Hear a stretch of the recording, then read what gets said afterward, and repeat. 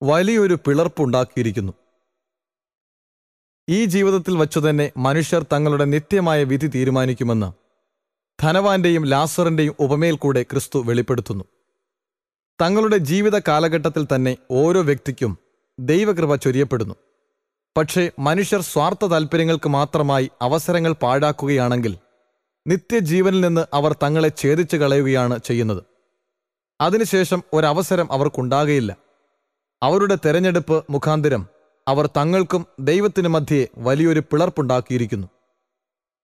തങ്ങളുടെ ആശ്രയം ദൈവത്തിൽ വച്ചിട്ടില്ലാത്ത ധനവാന്മാരും ആശ്രയം ദൈവത്തിൽ തന്നെ വെച്ചിട്ടുള്ള ദരിദ്രരും തമ്മിലുള്ള വ്യത്യാസം ഈ ഉപമ വരച്ചു കാട്ടുന്നു. ഇരു കൂട്ടരുടെയും സ്ഥാനം ഉറപ്പിക്കുന്ന സമയം സമാഗതമാകുന്നെന്ന് ക്രിസ്തു വ്യക്തമാക്കുന്നു. ദൈവത്തിനു വേണ്ടി ജീവിതം കീഴ്പ്പെടുത്താതെ ഈ ലോകത്തിൽ അതിശ്രേഷ്ഠ സ്ഥാനം അലങ്കരിച്ചിരിക്കുന്നവരെക്കാളും ഉന്നത പദവിയിലേക്ക് ദൈവത്തിൽ വിശ്വാസമർപ്പിച്ചുകൊണ്ട് ദീർഘക്ഷമയോടെ സർവവും സഹിക്കുന്ന ദരിദ്രന്മാർ ഒരു ദിവസം ഉയർത്തപ്പെടും. ധനവാനായ ഒരു മനുഷ്യൻ ഉണ്ടായിരുന്നു. അവൻ ധൂമ്രവസ്ത്രവും പട്ടും ധരിച്ച് ദിനംപ്രതി ആഡംബരത്തോടെ സുഖിച്ചുകൊണ്ടിരുന്നു. ലാസർ എന്നു പേരുള്ളൊരു ദരിദ്രൻ വ്രണം നിറഞ്ഞവനായി അവന്റെ പടിപ്പുരയ്ക്കൽ കിടന്നു. ധനവാന്റെ മേശയിൽ നിന്ന് വീഴുന്നത് തിന്ന് വിശപ്പടക്കുവാൻ ആഗ്രഹിച്ചു എന്നിങ്ങനെ ക്രിസ്തു പറഞ്ഞു. ദൈവത്തെയും മനുഷ്യനെയും താൻ ഗണ്യമാക്കുന്നില്ല എന്ന് പരസ്യമായി പറഞ്ഞ അനീതിയുള്ള ന്യായാധിപന്റെ പട്ടികയിൽ ഈ ധനവാൻ പെടുന്നില്ല. അബ്രാഹാമിന്റെ മകനായി അവൻ അവകാശം കൊണ്ടിരുന്നു. തന്റെ പടിപ്പുരയ്ക്കൽ കിടന്ന് ഭിക്ഷ യാചിച്ചിരുന്ന ദരിദ്രനോട് അവൻ കോപിക്കുകയോ അവനെ കാണുന്നത് വെറുത്തുകൊണ്ട് കൺമുന്നിൽ നിന്ന് പോകണമെന്ന് പറയുകയോ അവൻ ചെയ്തില്ല. വ്രണം നിറഞ്ഞ ദരിദ്രന് തന്റെ പടിപ്പുരയ്ക്കൽ കിടന്നാൽ ആശ്വാസം പ്രാപിക്കാമെന്നുണ്ടെങ്കിൽ അത് അനുവദിച്ചു കൊടുപ്പാൻ ആ ധനവാൻ ഒരുക്കമായിരുന്നു. എന്നാൽ യാതന അനുഭവിക്കുന്ന സഹോദരന്റെ ആവശ്യങ്ങളിൽ സഹകരിക്കുന്നതിന് അവന്റെ സ്വാർത്ഥത തടസ്സമായിരുന്നു. രോഗികളെ ശുശ്രൂഷിക്കുന്നതിന് ആശുപത്രികൾ അന്നുണ്ടായിരുന്നില്ല. കഷ്ടപ്പാടും യാതനകളും അനുഭവിക്കുന്നവരെ സാമ്പത്തികമായി ദൈവം അനുഗ്രഹിച്ചിരിക്കുന്നവരുടെ ശ്രദ്ധയിൽപ്പെടുത്തുകയും അപ്രകാരം അവർക്ക് സഹായവും അനുകമ്പയും ലഭിക്കുകയും ചെയ്തിരുന്നു. ഭിക്ഷക്കാരന്റെയും ധനവാന്റെയും കാര്യവും ഇതുതന്നെയായിരുന്നു. ലാസറിന് സഹായം വളരെ അത്യാവശ്യമായിരുന്നു. കാരണം അവന് സ്നേഹിതരോ ഭവനമോ പണമോ ഭക്ഷണമോ ഉണ്ടായിരുന്നില്ല. എന്നിട്ടും ഈ അവസ്ഥയിൽ ദിവസങ്ങളോളം അവൻ കിടക്കേണ്ടി വന്നു. അതേസമയം ധനവാൻ സർവവും അനുഭവിച്ച് സുഖിക്കുകയായിരുന്നു. സമസൃഷ്ടങ്ങളുടെ കഷ്ടപ്പാടുകളിൽ ആശ്വാസം പകരുവാൻ ധാരാളമായി കഴിവുള്ളവൻ ഇന്ന് അനേകർ ചെയ്യുന്നതുപോലെ തനിക്കായി തന്നെ ജീവിച്ചു. വിശക്കുന്നവരും നഗ്നരും ഭവനരഹിതരുമായി അനേകർ ഇന്ന് നമ്മുടെ സമീപത്തുണ്ട്. ഇങ്ങനെയുള്ളവരുടെ കഷ്ടപ്പാടുകളെ ദൂരീകരിക്കുന്നതിലും നമ്മുടെ സമ്പത്തിൽ ഒരംശം അവർക്ക് വേണ്ടി ചെലവഴിക്കുന്നതിലും നാം കാണിക്കുന്ന വിമുഖത ഒരു ദിവസം നാം അഭിമുഖീകരിക്കുന്നതിന് ഭയപ്പെടുന്ന അപരാധഭാരമായി നമ്മളുടെ മേൽ വരും. സകല ദുർമോഹവും വിഗ്രഹാരാധന പോലെ വെറുത്ത് തള്ളേണ്ടതാണ്. എല്ലാ സ്വാർത്ഥതയും ദൈവസന്നിധിയിൽ അപരാധം തന്നെയാണ്. ദൈവം തന്റെ വസ്തുവകകളുടെ മേൽ കാര്യവിചാരകനായി ധനവാനെ ആക്കിയിരിക്കുകയാണ്. ദരിദ്രനെ സഹായിക്കുന്നതും അതുപോലുള്ള മറ്റു പ്രവർത്തനങ്ങളിൽ ഏർപ്പെടുന്നതും അവന്റെ ചുമതലയാണ്. അതിനിപ്രകാരം നിർദ്ദേശം നൽകപ്പെട്ടിരിക്കുന്നു: നിന്റെ ദൈവമായ യഹോവയെ നീ പൂർണ്ണ ഹൃദയത്തോടും പൂർണ്ണ മനസ്സോടും പൂർണ്ണ ശക്തിയോടും കൂടെ സ്നേഹിക്കണം. ആവർത്തനം 6:5. കൂട്ടുകാരനെ നിന്നെപ്പോലെ തന്നെ സ്നേഹിക്കണം. ലേവ്യർ 19:18. ഈ ധനവാൻ ഒരു യഹൂദനും ദൈവിക നിയമങ്ങൾ പരിചയമുള്ളവനുമായിരുന്നു. പക്ഷേ തന്റെ മേൽ പകർന്നിരിക്കുന്ന സമ്പത്തിനും കഴിവുകൾക്കും അവൻ കണക്ക് ബോധിപ്പിക്കേണ്ടവനാണെന്നുള്ള വസ്തുത താൻ മറന്നുപോയി. അവന്റെ മേൽ ദൈവാനുഗ്രഹം ധാരാളമായി നിലനിന്നിരുന്നുവെങ്കിലും സ്രഷ്ടാവിന് മഹത്വം കൊടുക്കാതെ സർവവും അവൻ തന്റെ സ്വന്തം മഹത്വത്തിനായി വിനിയോഗിച്ചു. സമൃദ്ധിക്കാനുപാതികമായി തന്റെ സമ്പത്ത് മനുഷ്യരാശിയുടെ ഉന്നമനത്തിന് ഉപയോഗിക്കേണ്ട കടപ്പാട് അവനുണ്ട്. ഇത് ദൈവത്തിന്റെ കൽപ്പനയാണെങ്കിലും ദൈവത്തോടുള്ള തന്റെ കടപ്പാട് ആ ധനവാൻ വിസ്മരിച്ചു. അവൻ പണം വായ്പ കൊടുക്കുകയും പലിശ വാങ്ങുകയും ചെയ്തു. എന്നാൽ ദൈവം അവന് വായ്പ കൊടുത്തതിന്റെ പലിശ തിരിച്ചു കൊടുത്തില്ല. താലന്തുകളും ജ്ഞാനവും അവനുണ്ടായിരുന്നെങ്കിലും അവയെ അവൻ വളർത്തിയിരുന്നില്ല.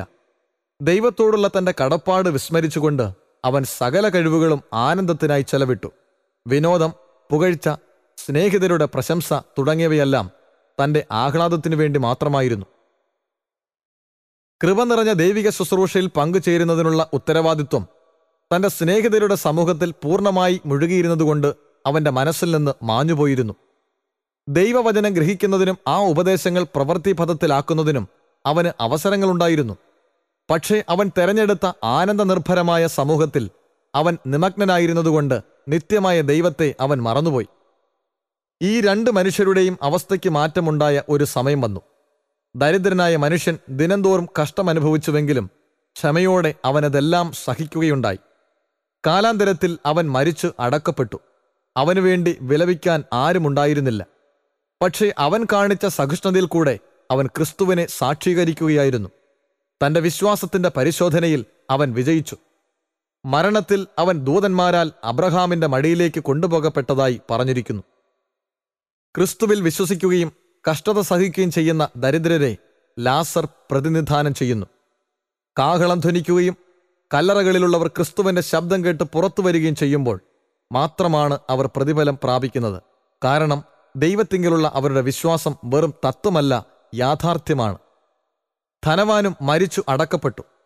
പാതാളത്തിൽ യാതന അനുഭവിക്കുമ്പോൾ മേലോട്ടു നോക്കി ദൂരത്തുനിന്ന് അബ്രാഹാമിനെയും അവന്റെ മടിയിൽ ലാസറിനെയും കണ്ടു.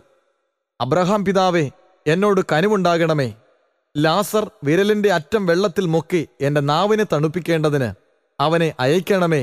ഞാൻ ഈ ജ്വാലയിൽ കിടന്ന് വേദന അനുഭവിക്കുന്നു എന്ന് വിളിച്ചു പറഞ്ഞു. ഈ ഉപമയിൽ കൂടെ ക്രിസ്തു ജനങ്ങളെ അവരുടെ യഥാർത്ഥ അവസ്ഥയിൽ കണ്ടുമുട്ടുകയാണ്. ക്രിസ്തുവിന്റെ വാക്കുകൾ ശ്രവിച്ചിരുന്ന അനേകർ മരണത്തിനും ഉയിർപ്പിനും ഇടയ്ക്കുള്ള സമയം മനുഷ്യർ സുബോധാവസ്ഥയിലാണെന്ന് ചിന്തിച്ചിരുന്നു. അവരുടെ ആശയം രക്ഷകൻ അറിഞ്ഞിരുന്നതുകൊണ്ട് ഈ അഭിപ്രായങ്ങൾ അസ്ഥാനത്താണെന്ന് അവരെ ഗ്രഹിപ്പിക്കത്തക്കവണ്ണം അവൻ ഉപമകൾക്ക് രൂപം നൽകി. അവർ തങ്ങളുടെ ദൈവവുമായുള്ള യഥാർത്ഥ ബന്ധത്തിന്റെ ചിത്രം കാണത്തക്കവണ്ണം കർത്താവ് അവർക്ക് മുന്നിൽ ഒരു കണ്ണാടി പിടിച്ചുകൊടുത്തു. വസ്തുവകകളുടെ അടിസ്ഥാനത്തിൽ ഒരു മനുഷ്യനും വിലമതിക്കപ്പെടുന്നില്ല എന്നുള്ള ആശയം എല്ലാവരും ഗ്രഹിക്കുന്നതിനു വേണ്ടി അന്ന് സർവ്വസാധാരണമായി കേട്ടിരുന്ന അഭിപ്രായത്തെ കർത്താവ് ഉപയോഗിച്ചു. കാരണം ഒരുവന്റെ വകയായിട്ടുള്ളതെല്ലാം അവന് ദൈവത്തിൽ നിന്ന് വായ്പയായി ലഭിച്ചിട്ടുള്ളത് മാത്രമാണ്. ഈ ദാനങ്ങൾ ദുർവിനിയോഗം ചെയ്യുവാൻ ദൈവത്തെ സ്നേഹിക്കുകയും വിശ്വസിക്കുകയും ചെയ്യുന്നതും യാതനയിൽ തകർന്നിരിക്കുന്നതുമായ ഏറ്റവും വലിയ ദരിദ്രനേക്കാളും അധപ്പതിച്ച അവസ്ഥയിൽ ആയിപ്പോകുന്നു. മരണാനന്തരം ആത്മരക്ഷ പ്രാപിക്കുന്നതിന് സാധ്യമല്ലെന്ന് തന്റെ കേൾവിക്കാർ മനസ്സിലാക്കുവാൻ ക്രിസ്തു ആഗ്രഹിച്ചു. അബ്രഹാം ഇപ്രകാരം ചോദിക്കുന്നതായി പറയപ്പെട്ടിരിക്കുന്നു: മകനെ, നിന്റെ ആയുസ്സിൽ നീ നന്മയും ലാസർ ഔവണ്ണ തിന്മയും പ്രാപിച്ചു എന്ന് ഓർക്ക. ഇപ്പോൾ അവൻ ഇവിടെ ആശ്വസിക്കുന്നു, നീയോ വേദന അനുഭവിക്കുന്നു. അത്രയുമല്ല, ഞങ്ങൾക്കും നിങ്ങൾക്കും നടുവേ വലിയൊരു പിളർപ്പുണ്ടാക്കിയിരിക്കുന്നു. ഇവിടെ നിന്ന് നിങ്ങളുടെ അടുക്കൽ കടന്നുവരാൻ ഇച്ഛിക്കുന്നവർക്ക് കഴിവില്ല, അവിടെ നിന്ന് ഞങ്ങളുടെ അടുക്കൽ കടന്നുവരുവാനും പാടില്ല എന്ന് പറഞ്ഞു. ഇപ്രകാരം രണ്ടാമതൊരു കൃപാകാലം ലഭിക്കുമെന്ന് പ്രതീക്ഷിക്കുന്നതിൻ്റെ പ്രയോജനരാഹിത്യത്തെ ക്രിസ്തു പ്രതിപാദിക്കുന്നു. നിത്യതയ്ക്ക് വേണ്ടി ഒരുങ്ങുവാൻ മനുഷ്യന് നൽകപ്പെട്ടിരിക്കുന്നത് ഈ ജീവിതം മാത്രമേയുള്ളൂ. താൻ അബ്രഹാമിന്റെ മകനാണെന്നുള്ള ആശയം ധനവാൻ ഉപേക്ഷിച്ചു കളഞ്ഞില്ല. അവന്റെ കഷ്ടപ്പാടിൽ അവൻ അബ്രഹാമിനെ വിളിച്ചപേക്ഷിക്കുന്നതായി പറയപ്പെട്ടിരിക്കുന്നു. അബ്രഹാം പിതാവേ, എന്നോട് കനിവുണ്ടാകണമേ എന്ന് അവൻ പ്രാർത്ഥിച്ചു. അവൻ ദൈവത്തോട് പ്രാർത്ഥിക്കാതെ അബ്രഹാമിനോട് പ്രാർത്ഥിക്കുന്നു. ദൈവത്തെക്കാളും ഉന്നത സ്ഥാനത്ത് അവൻ അബ്രഹാമിനെ പ്രതിഷ്ഠിച്ചിരുന്നതായി കാണുന്നു. രക്ഷയ്ക്ക് വേണ്ടി അവൻ അബ്രഹാമിനോടുള്ള ബന്ധത്തിൽ ആശ്രയിക്കുന്നു. ക്രൂശിൽ കിടന്ന കള്ളൻ ക്രിസ്തുവിനോടാണ് പ്രാർത്ഥിച്ചത്: യേശുവേ, നീ രാജത്വം പ്രാപിച്ചു വരുമ്പോൾ എന്നെ ഓർത്തുകൊള്ളണമേ എന്ന് പറഞ്ഞു. ലൂക്കോസ് 23:42. ഉടൻ തന്നെ അവന് ഉത്തരം ലഭിക്കുകയും ചെയ്തു: ഇന്ന് ഞാൻ നിന്നോട് പറയുന്നു, വേദന അനുഭവിച്ചുകൊണ്ട് വിനീതനായി ക്രൂശിൽ കിടക്കുന്ന ഈ സമയം തന്നെ ഞാൻ പറയുന്നു, നീ എന്നോടുകൂടെ പറുദീസയിൽ ഇരിക്കും. എന്നാൽ ധനവാൻ അബ്രഹാമിനോട് അപേക്ഷിക്കുന്നു, അവന്റെ യാചനയ്ക്ക് ഉത്തരം ലഭിക്കുന്നുമില്ല. ഇസ്രായേലിന് മാനസാന്തരവും പാപമോചനവും നൽകുവാൻ ദൈവം അവനെ പ്രഭുവായും രക്ഷിതാവായും തന്റെ വലങ്കയ്യാൽ ഉയർത്തിയിരിക്കുന്നു. അപ്പോസ്തല പ്രവൃത്തി 5:31.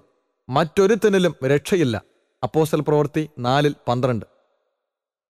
സ്വാർത്ഥ താൽപ്പര്യങ്ങളുടെ സാക്ഷാത്കാരത്തിനു വേണ്ടി ജീവിതം വിനിയോഗിച്ച ആ ധനവാൻ നിത്യതയ്ക്കു വേണ്ടിയുള്ള ഒരുക്കങ്ങളൊന്നും ചെയ്തിട്ടില്ലെന്ന് കണ്ടെത്തിയത് വളരെ വൈകിയ ശേഷമാണ്. വിഡ്ഢിത്തം മനസ്സിലാക്കിയ അവൻ ജീവിത ഉല്ലാസങ്ങളിൽ തന്നെ തുടർന്നു പോകുന്ന സഹോദരങ്ങളെക്കുറിച്ച് ഓർമ്മിച്ചു. എന്നാൽ പിതാവേ, അവനെ എൻ്റെ അപ്പൻ്റെ വീട്ടിൽ അയക്കണമേ എന്ന് ഞാൻ അപേക്ഷിക്കുന്നു.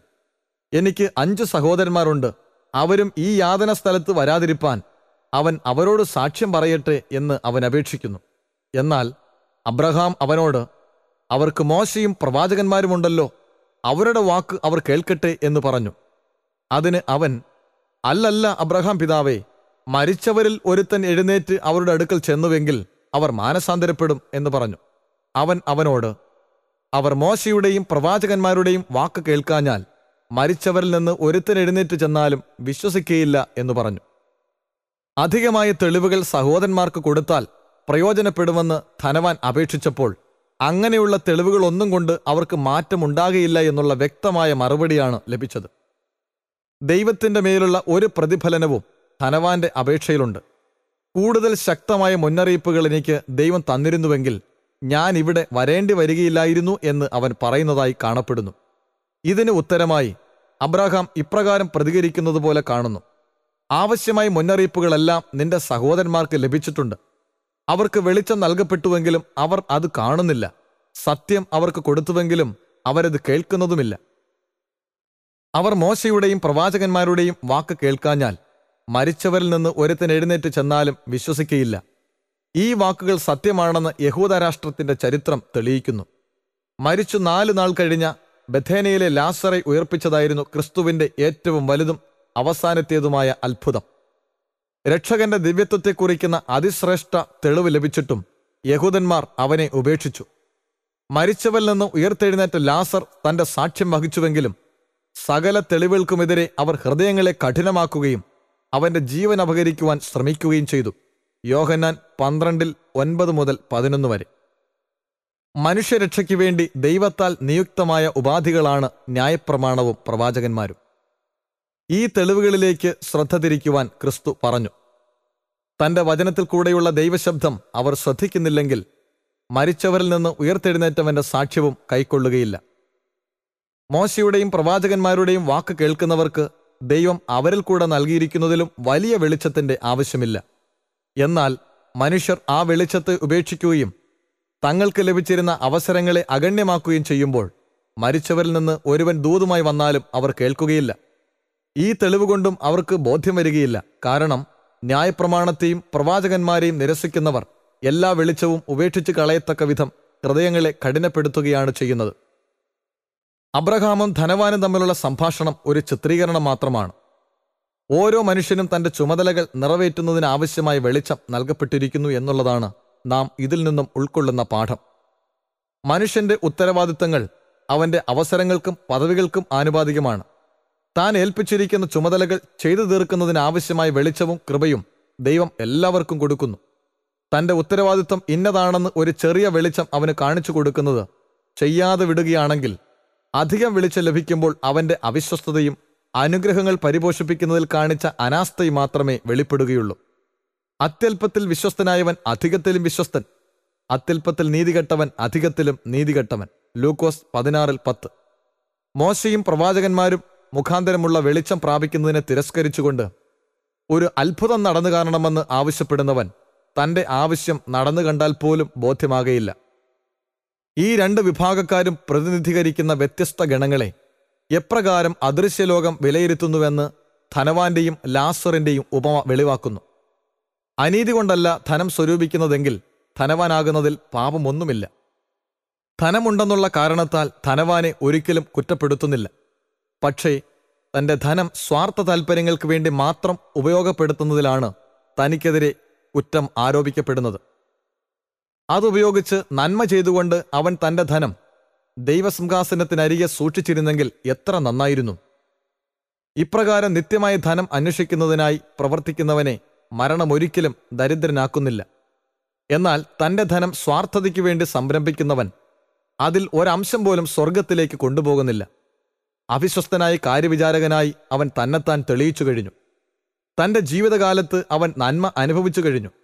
പക്ഷെ ദൈവത്തോടുള്ള അവന്റെ കടപ്പാട് അവൻ മറന്നുപോയി. സ്വർഗീയ നിക്ഷേപം സ്വരൂപിക്കുന്നതിൽ അവൻ തോൽവിയടഞ്ഞു. ഇത്രമാത്രം അവസരങ്ങൾ ലഭിച്ചിരുന്ന ധനവാൻ തന്റെ സൽപ്രവർത്തികൾ നിത്യതയോളം എത്തിച്ചേരും വിധം ആത്മീയ പ്രയോജനം പ്രാപിക്കുന്നതിന് തന്റെ താലന്തുകൾ ഉപയോഗിക്കേണ്ടതായിരുന്നുവെന്ന് നമ്മോട് പ്രസ്താവിക്കുന്നു. വീണ്ടെടുപ്പിന്റെ ഉദ്ദേശമെന്നത് പാപനിർമാർജനം മാത്രമല്ല, പാപത്തിന്റെ മുരടിപ്പിക്കുന്ന ശക്തി നിമിത്തം മനുഷ്യന് നഷ്ടമായ ആത്മീയ ദാനങ്ങൾ വീണ്ടും അവന് തിരിച്ചു നൽകുന്നതുകൂടെയാണ്. അടുത്ത ജീവിതത്തിലേക്ക് ധനം ഒരിക്കലും കൊണ്ടുപോകാൻ സാധ്യമല്ല. അതിൻ്റെ ആവശ്യവും അവിടെയില്ല. പക്ഷെ ക്രിസ്തുവിന് വേണ്ടി ആത്മാക്കളെ നേടുന്നതിന് ചെയ്ത നല്ല പ്രവൃത്തികൾ ദൈവരാജ്യത്തിലേക്ക് കൊണ്ടുപോകപ്പെടും. ദൈവിക ദാനങ്ങൾ തങ്ങളുടെ സ്വാർത്ഥതയ്ക്ക് വേണ്ടി മാത്രം ഉപയോഗിക്കുകയും നിരാലംബരായി തങ്ങളുടെ സമസൃഷ്ടങ്ങളെ ഉപേക്ഷിക്കുകയും ഈ ലോകത്തിൽ ദൈവവേലയുടെ ഉന്നതിക്ക് വേണ്ടി യാതൊന്നും ചെയ്യാതിരിക്കുകയും ചെയ്തവർ അവരുടെ സൃഷ്ടികർത്താവിനെ അപമാനിക്കുകയാണ് ചെയ്യുന്നത്. സ്വർഗീയ പുസ്തകങ്ങളിൽ അവരുടെ പേരിനെതിരെ ദൈവത്തെ കവർച്ച ചെയ്തതായി എഴുതപ്പെട്ടിരിക്കുന്നു. ധനം കൊണ്ട് ലഭ്യമാക്കുവാൻ കഴിയുന്നതെല്ലാം ആ ധനവാനുണ്ടായിരുന്നു. പക്ഷേ തൻ്റെ കണക്കുകൾ ദൈവവുമായി ശരിയാക്കുവാനുള്ള ധനം അവൻ്റെ പക്കൽ ഉണ്ടായിരുന്നില്ല. തനിക്കുള്ളതെല്ലാം തൻ്റെ സ്വന്തമെന്ന ധാരണയിൽ അവൻ ജീവിച്ചു. ദൈവവിളിയും ദരിദ്രരുടെ അവകാശങ്ങളും അവൻ നിഷേധിച്ചു. പക്ഷേ അവസാനം അവന് നിഷേധിച്ചു കളയുവാൻ സാധ്യമല്ലാത്തതായൊരു വിളി അവന് നേരെ വരുന്നു.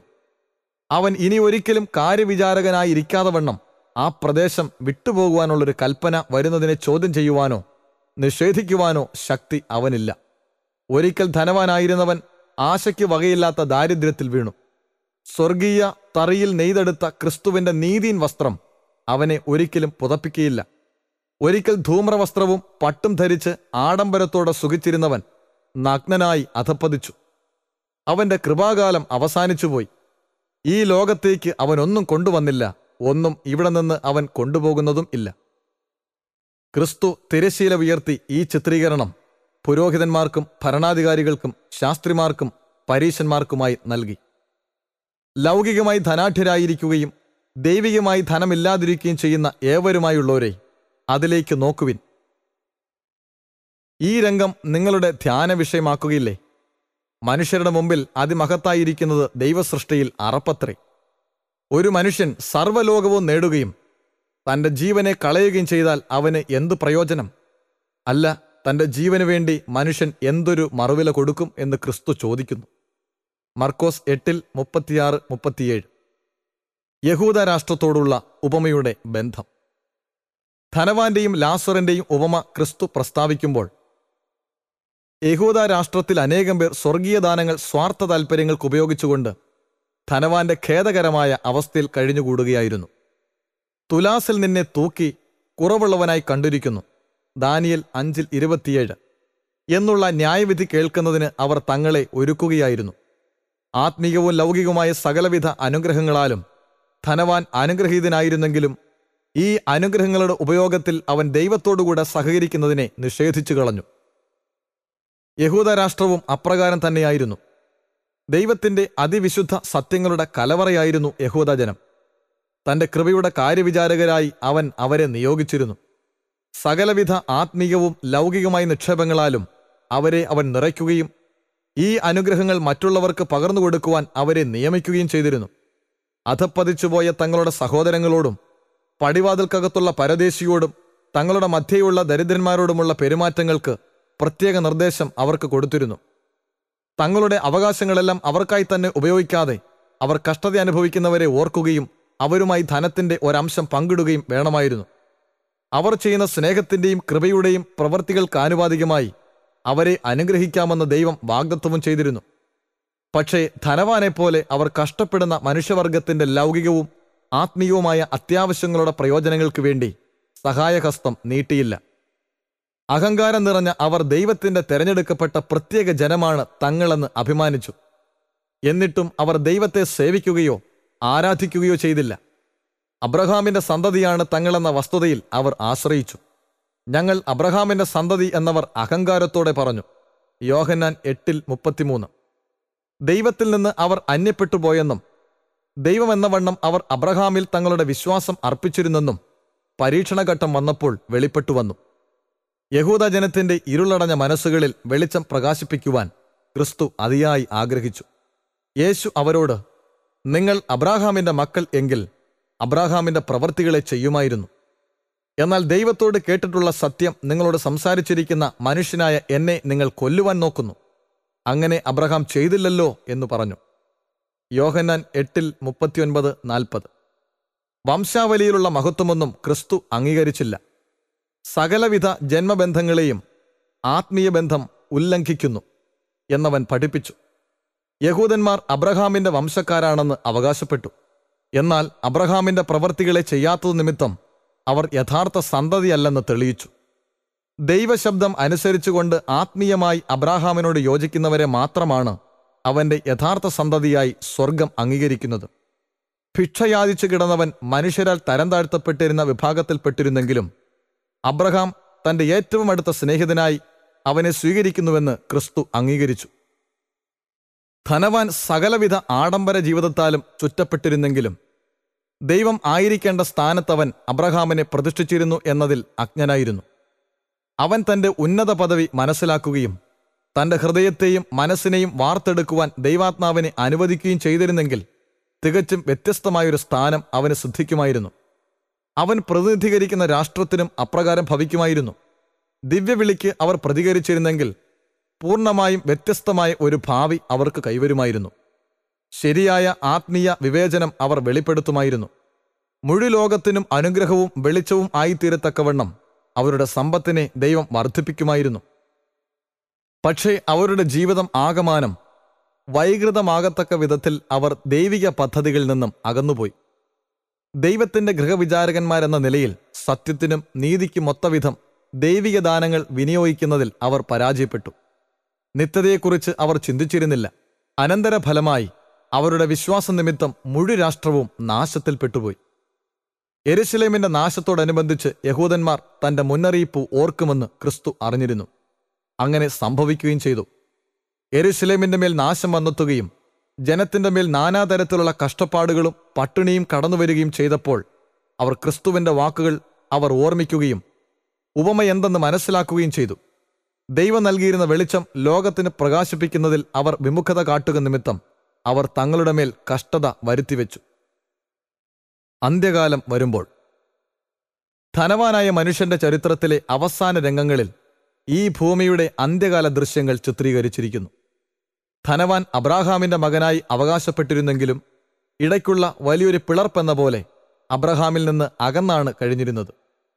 തെറ്റായ ഒരു സ്വഭാവം അവൻ വളർത്തിയെടുത്തിരുന്നു.